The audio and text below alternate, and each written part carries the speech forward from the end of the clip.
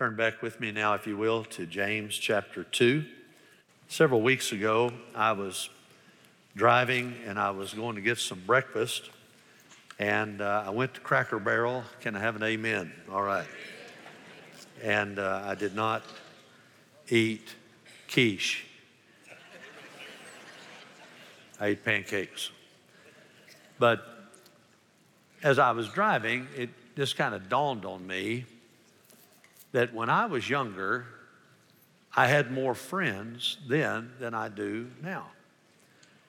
And I've heard people talk about that the older you get, the fewer friends that you have. Number one, the older you get, you have to work. And after you work for a long time, it doesn't mean that you're not friendly with the people around you, but it does mean that you're focused on work. You know, when you're a child and you're younger, you don't have a lot of responsibility normally, and you have a lot of times to build friendships and all that. But then also, as you get a little bit older, guess what? Some of your friends move away. Some of them move on to heaven. And the older you get, a lot of times, the more isolated you may feel. And I think especially during the pandemic, a lot of people have felt that kind of loneliness, not having friends or whatever. But I'm telling you, as clear as I'm talking to you now, the Spirit of God spoke into my heart and said, it really doesn't matter that much how many friendships we have this way when we've got a friend in God. I want to say this to you. Regardless of how many friends you do or don't have on this earth, if you know Jesus Christ, the Bible says there is a friend who sticks closer than a brother. That friend, I believe, is the Lord Jesus Christ. And He is not only your Savior, but He is your friend. Abraham saw God as a friend. Do you see God as a friend? A lot of people see God as a taskmaster or somebody who is a Lord, and He is Lord. He's King of Kings, He's Lord of Lords. But sometimes we fear Him so much that we tremble in His presence and we don't realize that He is our loving Heavenly Father and He is our friend. I want you to think with me today about that as we look at this text. Could we read it one more time? It's just 2 verses. Can we read it together? Let's do that off of the screen if that's okay. James chapter 2, verses 22 and 23. Read it with me, please. You see that faith was working with his works. And as a result of the works, faith was perfected. And the scripture was fulfilled, which says, and Abraham believed God, and it was reckoned to him as righteousness, and he was called the friend of God. Now, why was he called the friend of God? And how can you and I be friends of God? And what does that look like? Well, first of all, God's friends are called. C-A-L-L-E-D, called.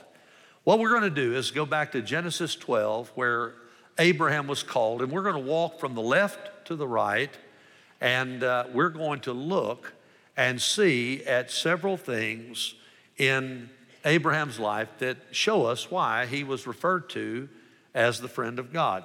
Genesis 12, verses 1 through 4. Now the Lord said to Abram, same man, different spelling. Later on, God changed his name to Abraham. Go forth from your country and from your relatives and from your father's house to the land which I will show you. There comes a time when you have to leave mom and dad, you have to leave all those roots, and you have to go make your own life. And I will make you a great nation, and I will bless you and make your name great, and so you shall be a blessing. And I will bless those who bless you, and the one who curses you I will curse. And in you all the families of the earth will be blessed. So Abram went forth as the Lord had spoken to him, and Lot went with him. Now Abram was 75 years old. Some of you guys think, well, I'm old and God can't do anything in my life. Man, he was 75 and it was all just starting to happen in his life. God can do anything with anybody he wants to, any way he wants to, anytime he wants to. And God can work in your life as well, no matter how old or young you are. Abram was 75 years old when he had departed from Haran. In these verses, God chooses Abram to be his special servant. He called him out of Ur of the Chaldees, located on the Euphrates River. It's in modern-day Iraq. And back in Genesis 11, verses 31 and 32, it says that Abram had already left Ur, and he started a journey westward toward Canaan, and he was traveling toward Canaan when his father, Terah, and he died. He was with his wife also Sarai, who would later be called Sarah, and his nephew Lot, who would get into a lot of trouble. But when his daddy died, he was 250 miles away from the promised land. He had journeyed toward the promised land, but he had not hit the promised land. I want to say this to you. Keep on the journey. Don't stop, even when bad things happen. So, 250 miles away from his destination, and God comes to him and calls him in a fresh way in Genesis 12. It's a sevenfold blessing mixed up in a call. He says, I'm going to make you into a great nation. There's just one of you now, but you're going to be a nation. I'm going to bless you. I'm going to make your name great. And it worked. We're still talking about him. Amen. You shall be a blessing. One of the reasons God blesses any of us is so that we can be a blessing to other people. And then he says, I will bless those who bless you. And then he says, I will curse those who curse you. The descendants of Abraham that lead up to Jesus are the Jewish people and the nation of Israel. And that's why I have said for years, many times in the Bible, it says concerning the followers, the people who followed in Abraham's line, all of his descendants, those who bless you, I will bless. Those who curse you, I will curse. I know that there is turmoil even now going on in Jerusalem and in Israel, but let me tell you something. When it all falls down, I'm on Israel's side because I don't want to be cursed by God. I want to be blessed by God. And then he says, the last thing, number 7, in you all the families of the earth will be blessed. What's he talking about? Eventually, the Christ, the anointed one, Jesus, would come from the lineage of Abraham all the way through David, and he is the one who blesses anyone who repents of their sins and believes savingly in Christ. Abraham was the friend of God because he was called by God. You say, well, Brother Steve, that's great, but what's that got to do with me? You are called of God if you're a Christian. You say, no, I called on God. You called on God because God called on you. You can't get saved unless God takes the initiative. You can't get saved unless God convicts you of your sin and convicts you that your righteousness is not sufficient and convicts you that you are going to face judgment if you don't come to the Lord. And so you are a Christian because not just you loved him, but he loved you first and gave his only begotten Son, that whosoever believeth in him should not perish, but have everlasting life. God has called you. The Bible says in Jeremiah 29, verse 11, for I know the plans that I have for you. Plans for welfare, not for calamity. I'm going to give you a future. I'm going to give you a hope. I want you to be saved. I want you to know me. I'm calling you. God's calling somebody today. He's saying to you, you need to be saved. You need to give your heart to the Lord Jesus Christ. Before you leave this building, you need to take care of that. 2 Peter 3:9 says, the Lord is not slow about his promise, as some count slowness, but is patient toward you, not wishing for any to perish, but for all to come to repentance. You can come to repentance today, and you don't have to perish. You don't have to waste your life on this earth, and you don't have to spend eternity in hell. You can live for the Lord Jesus Christ and come to him, and you can be called of Almighty God. You can be a friend of God, called by God. Secondly, God's friends are not only called, they are also worshipers. As soon as God called Abraham, he started on that last 250-mile ride as he was on his camel, and he was working and walking and going. And the Bible says that he started out toward Canaan. Genesis 12, verses 5 and following. Abram took Sarai, his wife, and Lot, his nephew, and all their possessions which they had accumulated and the persons which they had acquired in Haran. And they set out for the land of Canaan. Thus they came to the land of Canaan. That doesn't sound like a long trip. That's 250 miles, a long way for them back then. Verse 6, Abram passed through the land as far as the site of Shechem. He goes about halfway through to the oak of Moreh. Now the Canaanite was then in the land. The Lord appeared to Abram and said, to your descendants I will give this land. Now, I want to say this to you. Stop here just a minute. This is not a political statement, but Israel belongs to Israel. The land was given to them by God, even in the days of Abraham.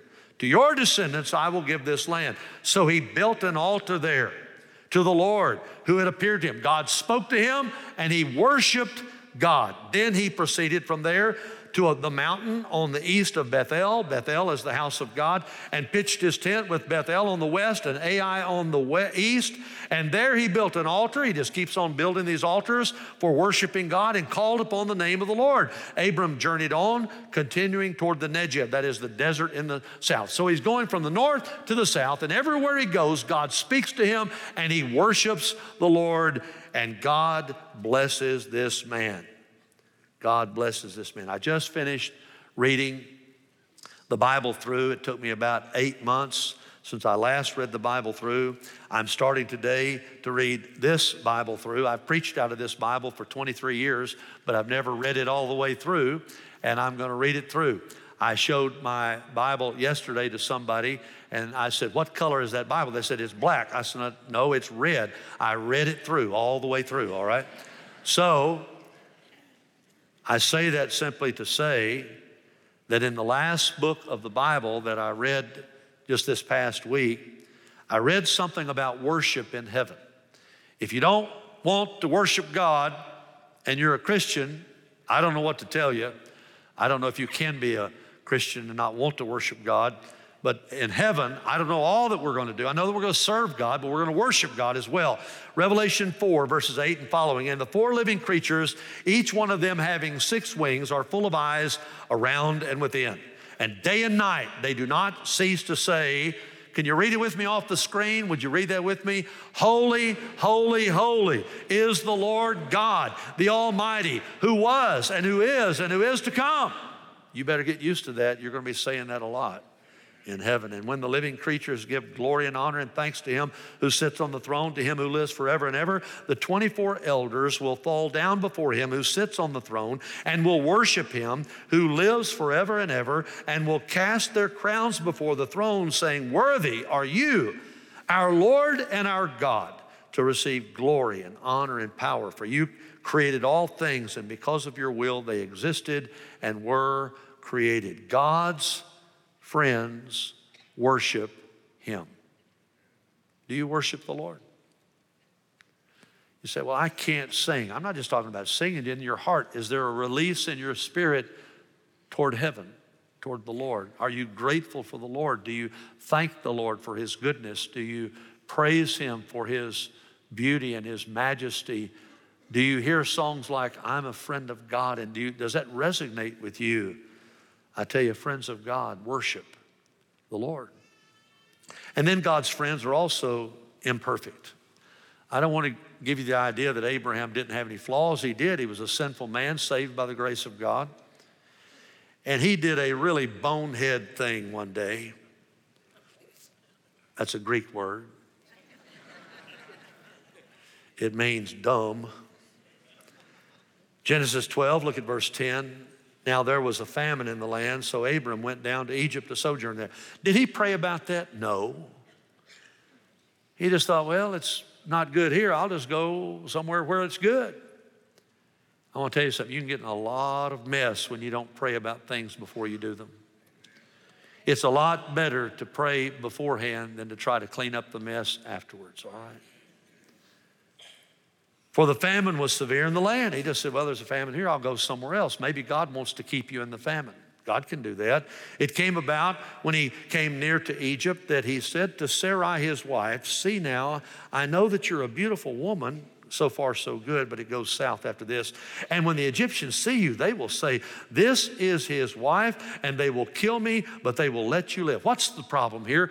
The fear of man. The fear of man. Oh, the fear of man is not good. You need to fear God, not man. And the Bible says, please say that you're my sister so it will go well with me. I think he's thinking all about himself, not his sweet wife. Because of you, and that I may live on account of you. I want to tell you something, Donna Gaines would have knocked me sideways if I'd said that. And rightfully so. I could have used another word besides imperfect here, but I didn't. It came about when Abram came into Egypt. The Egyptians saw that the woman was very beautiful. Pharaoh's officials saw her, praised her to Pharaoh. The woman was taken into Pharaoh's house. Therefore, he treated Abram well for her sake and gave him sheep and oxen, donkeys, and male and female servants, female donkeys, camels. But the Lord struck Pharaoh and his house with great plagues because of Sarai, Abram's wife. Then Pharaoh called Abram and said, what is this you have done to me? Why did you not tell me that she was your wife? Why did you say she's my sister so that I took her for my wife? Now then, here is your wife. Take her and go. Pharaoh commanded his men concerning him, and they escorted him away. I've just imagined they did that pretty roughly too, with his wife and all that belonged to him. So without consulting with the Lord, he goes down and he gets in trouble, and he shows everybody that he, like all of us, are sinners. I've heard people say this, God cannot use somebody who is a sinner to serve him. And I've heard this statement all my life, God cannot hit a straight lick with a crooked stick. That's all he's got is crooked sticks. So yeah, he can. God is God. And we're all sinners. And we're all crooked sticks, if you will. And yes, God wants us to repent. He's not proud of our sin. He will not tolerate our sin. He will deal with our sin. But once he forgives you, even though you're imperfect, you can still be a friend of God if you'll turn from your sin. Abraham turned from his sin. He repented. He was a friend of God, even though he was imperfect. And there's hope for all of us as well. God's friends are also gracious. There came a time when he had to have some grace.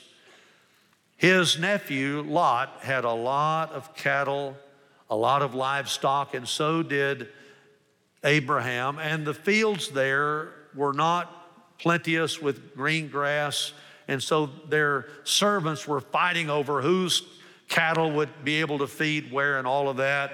So Abraham got tired of all of it. He took the initiative.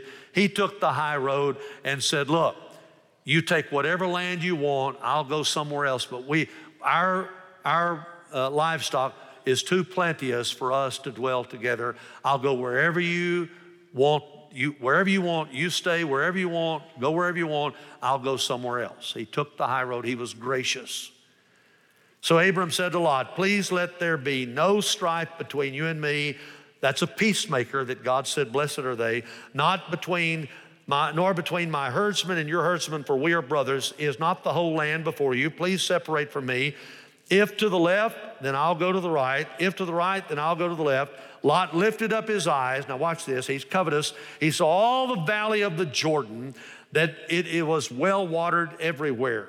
This was before the Lord destroyed Sodom and Gomorrah, like the garden of the Lord, like the land of Egypt as you go to Zoar. So Lot chose for himself all the valley of the Jordan, and Lot journeyed eastward. Thus they separated from each other. Abram settled in the land of Canaan, while Lot settled in the cities of the valley and moved his tents as far as Sodom. Now the men of Sodom were wicked exceedingly and sinners against the Lord. So he didn't know it. Lot thought he was getting a good deal, but when he got his green grass, there was a septic tank under it too,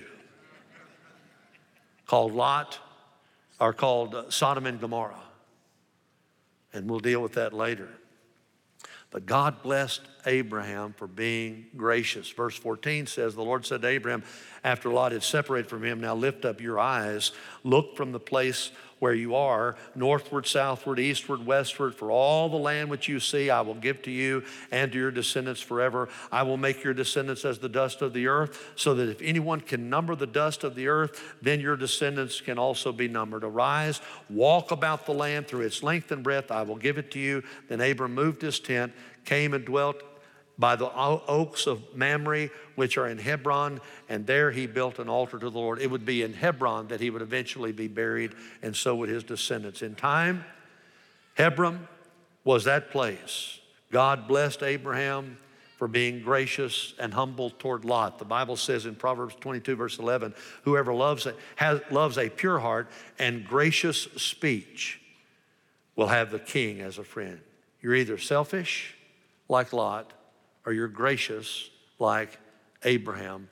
God doesn't bless selfish people. God blesses gracious people. God's friends are gracious because they've received the grace of God.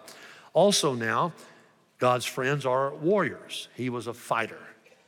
I want you to see what happens in Genesis 14, beginning at verse 14, when Abram heard that his relative had been taken captive. What's going on here? I'll tell you in a moment.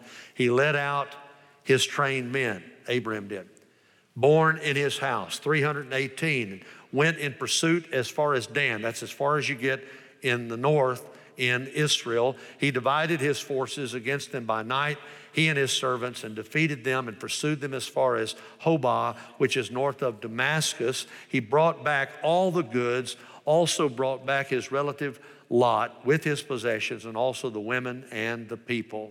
Lot selfishly selected the fertile Jordan Valley. It soon turned into a battlefield. This is before God destroyed Sodom and Gomorrah, 5 chapters later in chapter 19. Lot and the city's inhabitants were taken as prisoners, and Abraham, like a warrior that he was, went after them and got them back. I want to tell you, whether you realize it or not, Christian, we are in a war. We're in a war. We're in a cultural war. We're in a spiritual war. And you got to have some strength in you. You can't be weak all the time. You've got to ask God to strengthen you in your inner man so that you can stand for righteousness in our corrupt society that is going south very quickly. I want to encourage you.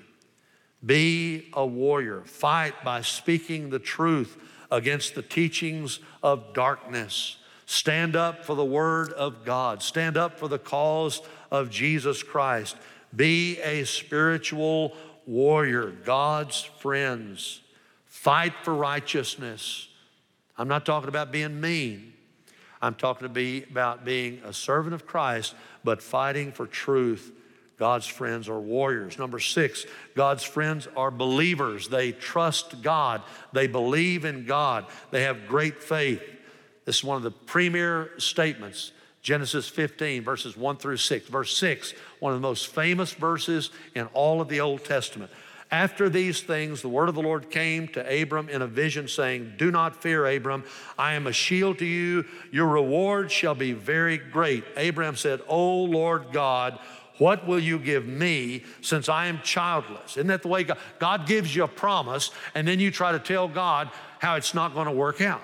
God gives you, he tells you he's going to do something. You say, yeah, but Lord, you don't understand. When you say that to God, he's just saying, no, you don't understand. I do understand. I already see what's happening. Don't worry about it.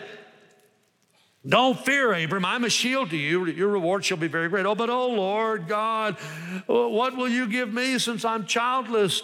You forgot about that, Lord. And the heir of my house is Eliezer of Damascus. Abraham said, since you have given me no offspring, one born to my house is my heir. Then behold, the word of the Lord came to him, saying, aren't you glad that God is tender with us, by the way? I have to believe that sometimes he just goes, oh man, come on, man. Then behold, the word of the Lord came to him saying, this man will not be your heir, but one who will come forth from your own body. He shall be your heir. Abraham is like between 75 and 100 years old. And he took him outside and said, now look toward the heaven. I want to say this to you. Quit looking around at what man can do and start looking to God, what God can do. Get your focus not this way all the time, but this way. That's why you pray. That's why you read the word. That's why you look up instead of around all the time. You live in a time where you just look around all the time and you're looking at news all the time and you're on your phone all the time and you're connected with people all the time, you're going to go nuts. But if you'll get your eyes on Jesus, things will change. You'll realize, okay, I'll look at that some, but I'm going to focus up here. Look toward the heavens, count the stars if you're able to count them. And he said to them, so shall your descendants be. Here it is. Let's read verse 6. Read it with me. Everybody read it. Then he believed in the Lord, and he, God, that is God, reckoned it to him as righteousness.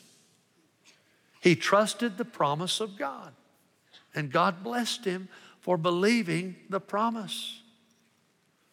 You say, Brother Steve, I've got some big problems. Oh, those mountains you mean? I think I remember Jesus talking about our big problems, our mountains. He said, truly I say to you, this is Mark 11, whoever says to this mountain, be taken up and cast into the sea, and does not doubt in his heart, but believes that what he says, he's talking about prayer now, is going to happen, it will be granted him. We know he's talking about prayer because of verse 24. Therefore I say to you, all things for which you pray and ask, believe that you've received them, and they will be granted you. When you start praying about your mountain, instead of worrying about your mountain, God moves your mountain. God does. Mountains are no big deal to God. He created the mountains. And the problem is no big deal to God. He can solve your problem. You say, oh, Brother Steve, I've got a really big problem. Look how big my problem. I'm not trying to make fun of you. But you need to quit looking at how big your problem is and start looking to see how big God is. He's bigger than your problem, whatever it might be. Sickness, he's bigger than that. Problems in your family, he's bigger than that. Finances, he's bigger than that. Fear, well, there's a lot of people living in fear. I think there are spirits of fear that are coming on the people of God all the time like never before. You're either going to walk in fear or faith. You can't walk in both. It depends on who you're going to look at more. If you're going to look at your problem, you're going to walk in fear. If you're going to look at God who can solve your problem and can move your mountain, then you're going to walk in faith. This is real stuff. Hebrews 11:6, this is so good, you got to read it out loud. Here we go. And without faith, it is impossible to please him. For he who comes to God must believe that he is and that he's a rewarder of those who seek him. God will reward you if you'll.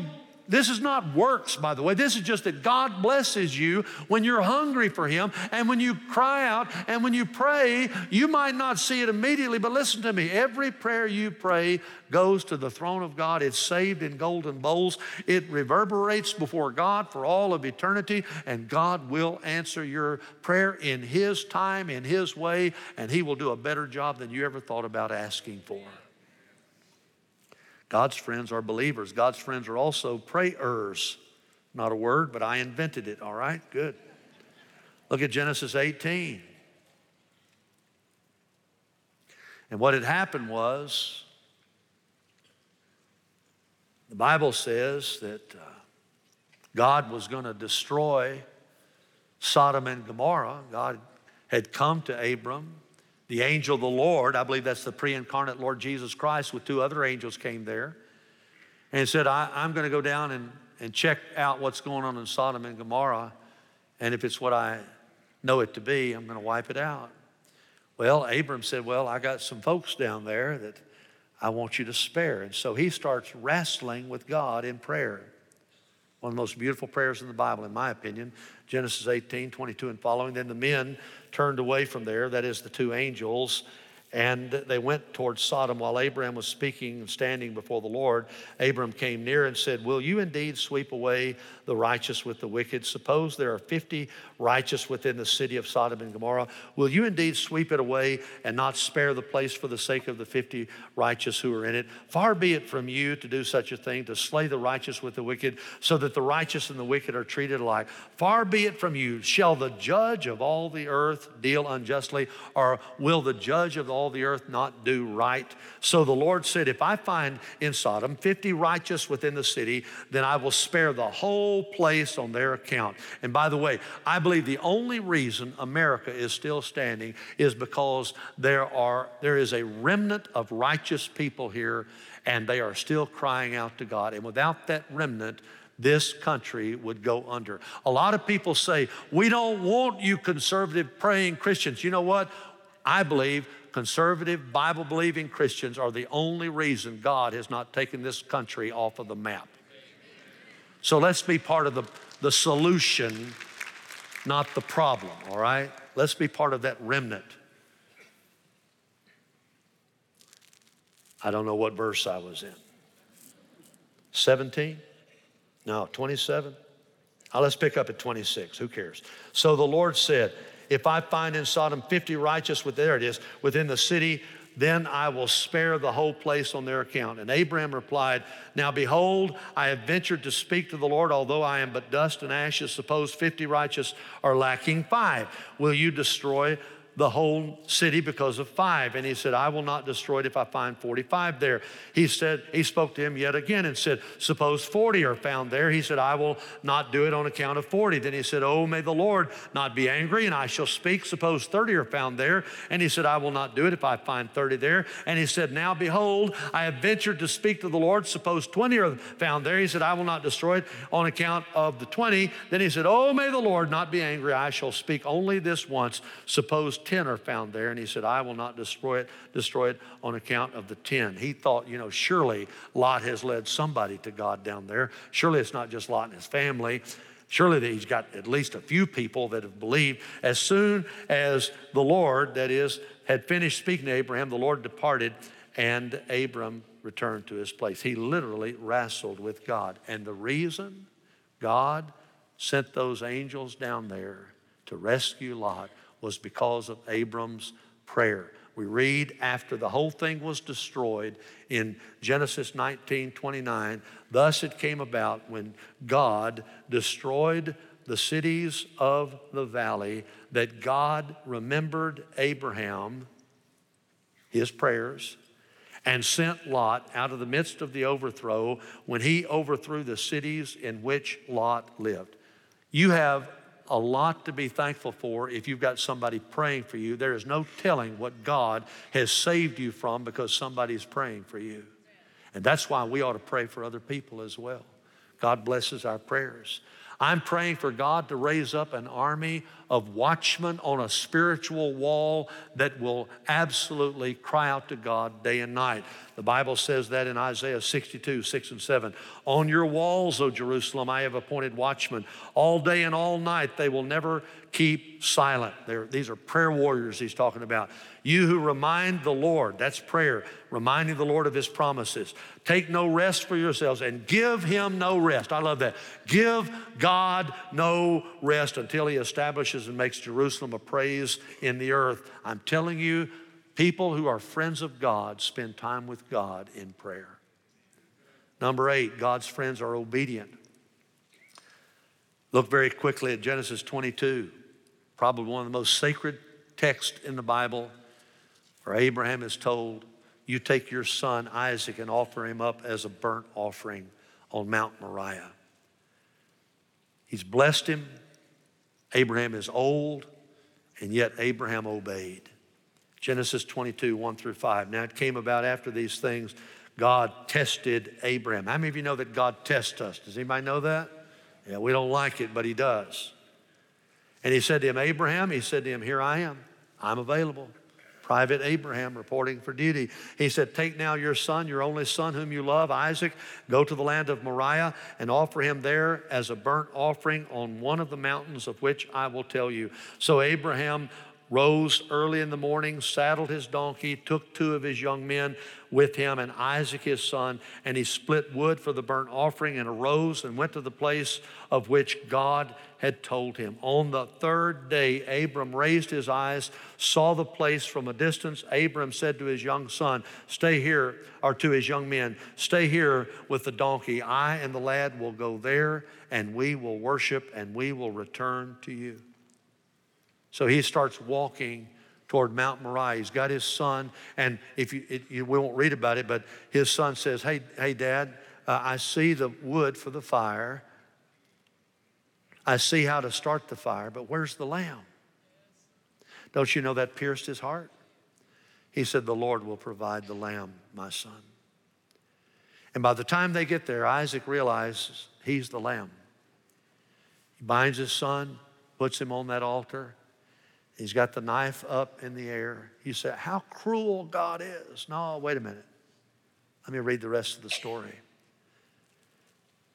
Genesis 22, verse 10, Abram stretched out his hand, took his knife to slay his son, but the angel of the Lord called to him from heaven and said, Abraham, Abraham. He said, here I am. Private Abraham reporting for duty. He said, don't stretch out your hand against the lad. Do nothing to him, for now I know that you fear, you revere God. You count God as holy, since you have not withheld your son, your only son, from me. God didn't want Abraham to sacrifice Isaac, but he didn't want Isaac to be an idol in his life.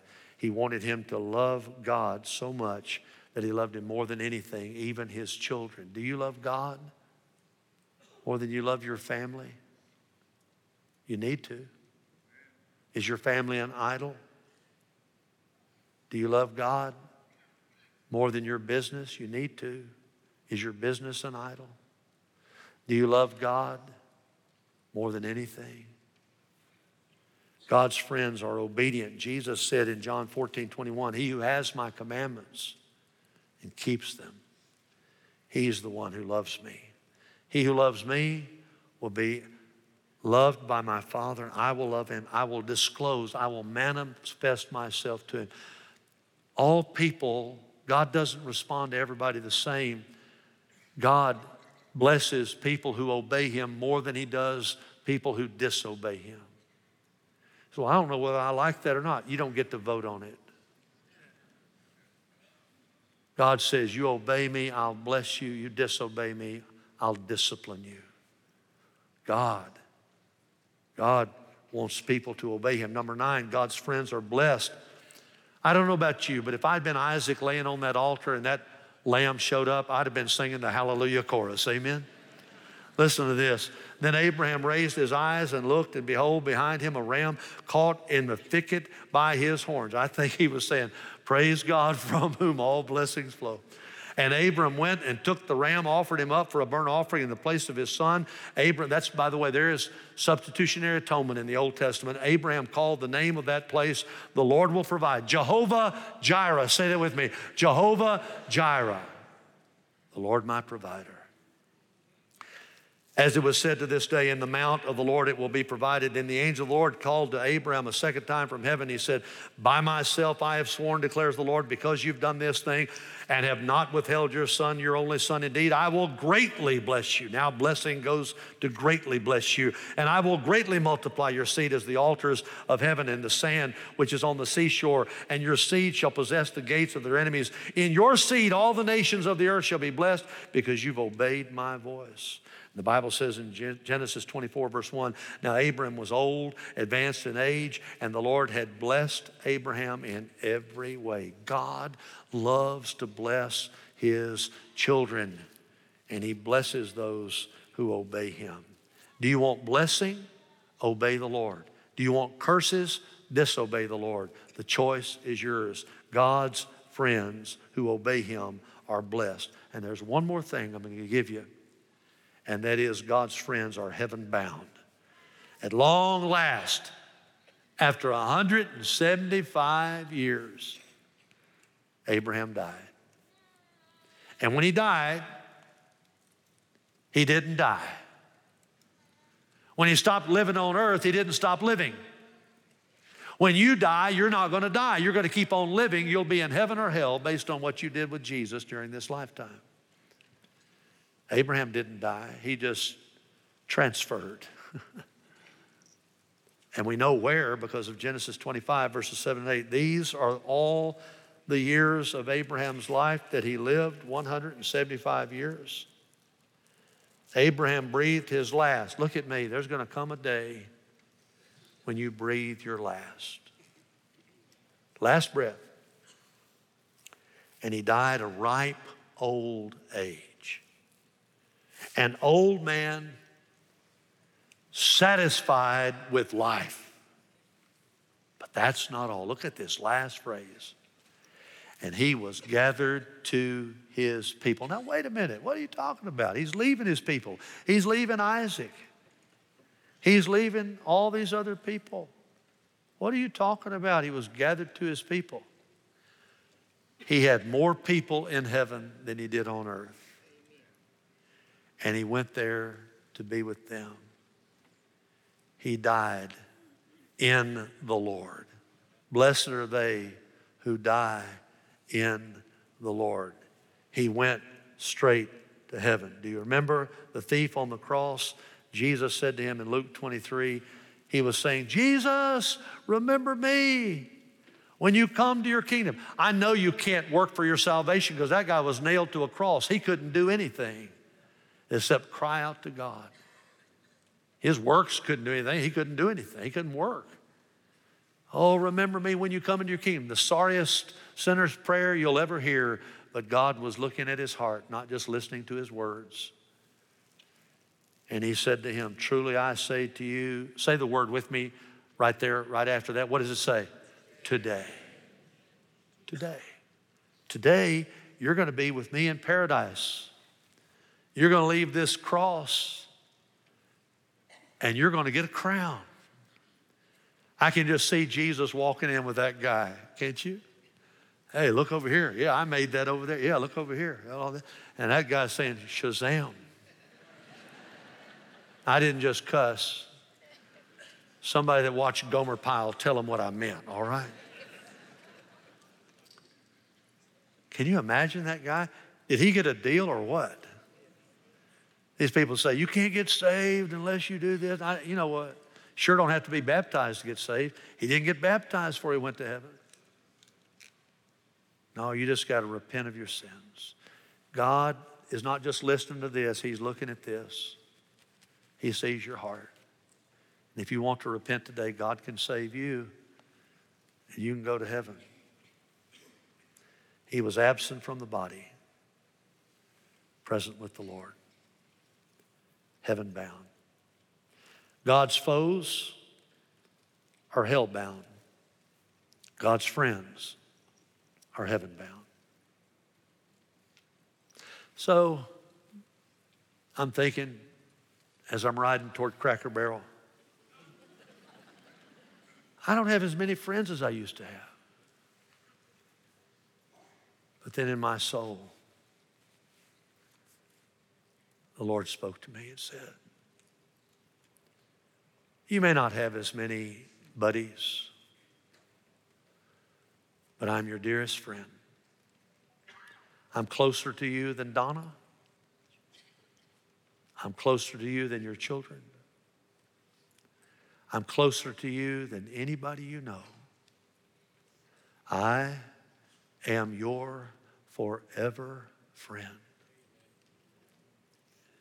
And Brother Drew, peace came over me.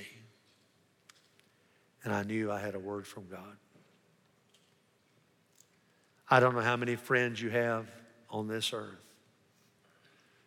but I pray that you're a friend of God.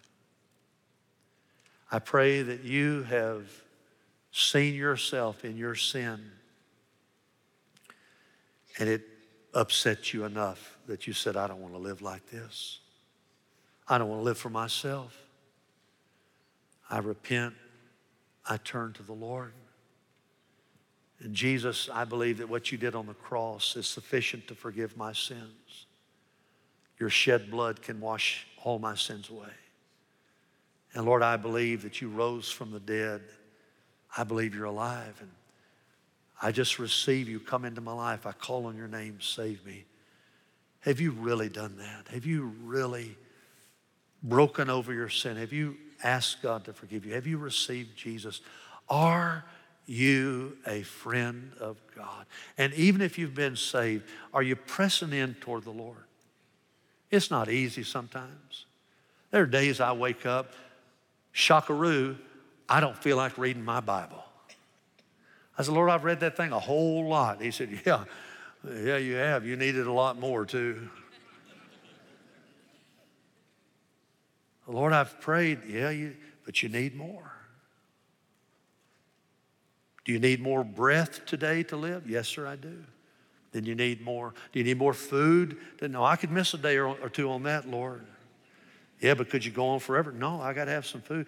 Well, you need me more than you need the next breath you breathe, more than you need the food that you eat. You need me. And I want to be your friend. I'm going to love you like nobody loves you. I'm going to be your friend. Don't you want a friend like that? You can have him. Greatest friend in the world. Closer than anybody else in the whole world. Can you say, I am a friend of God?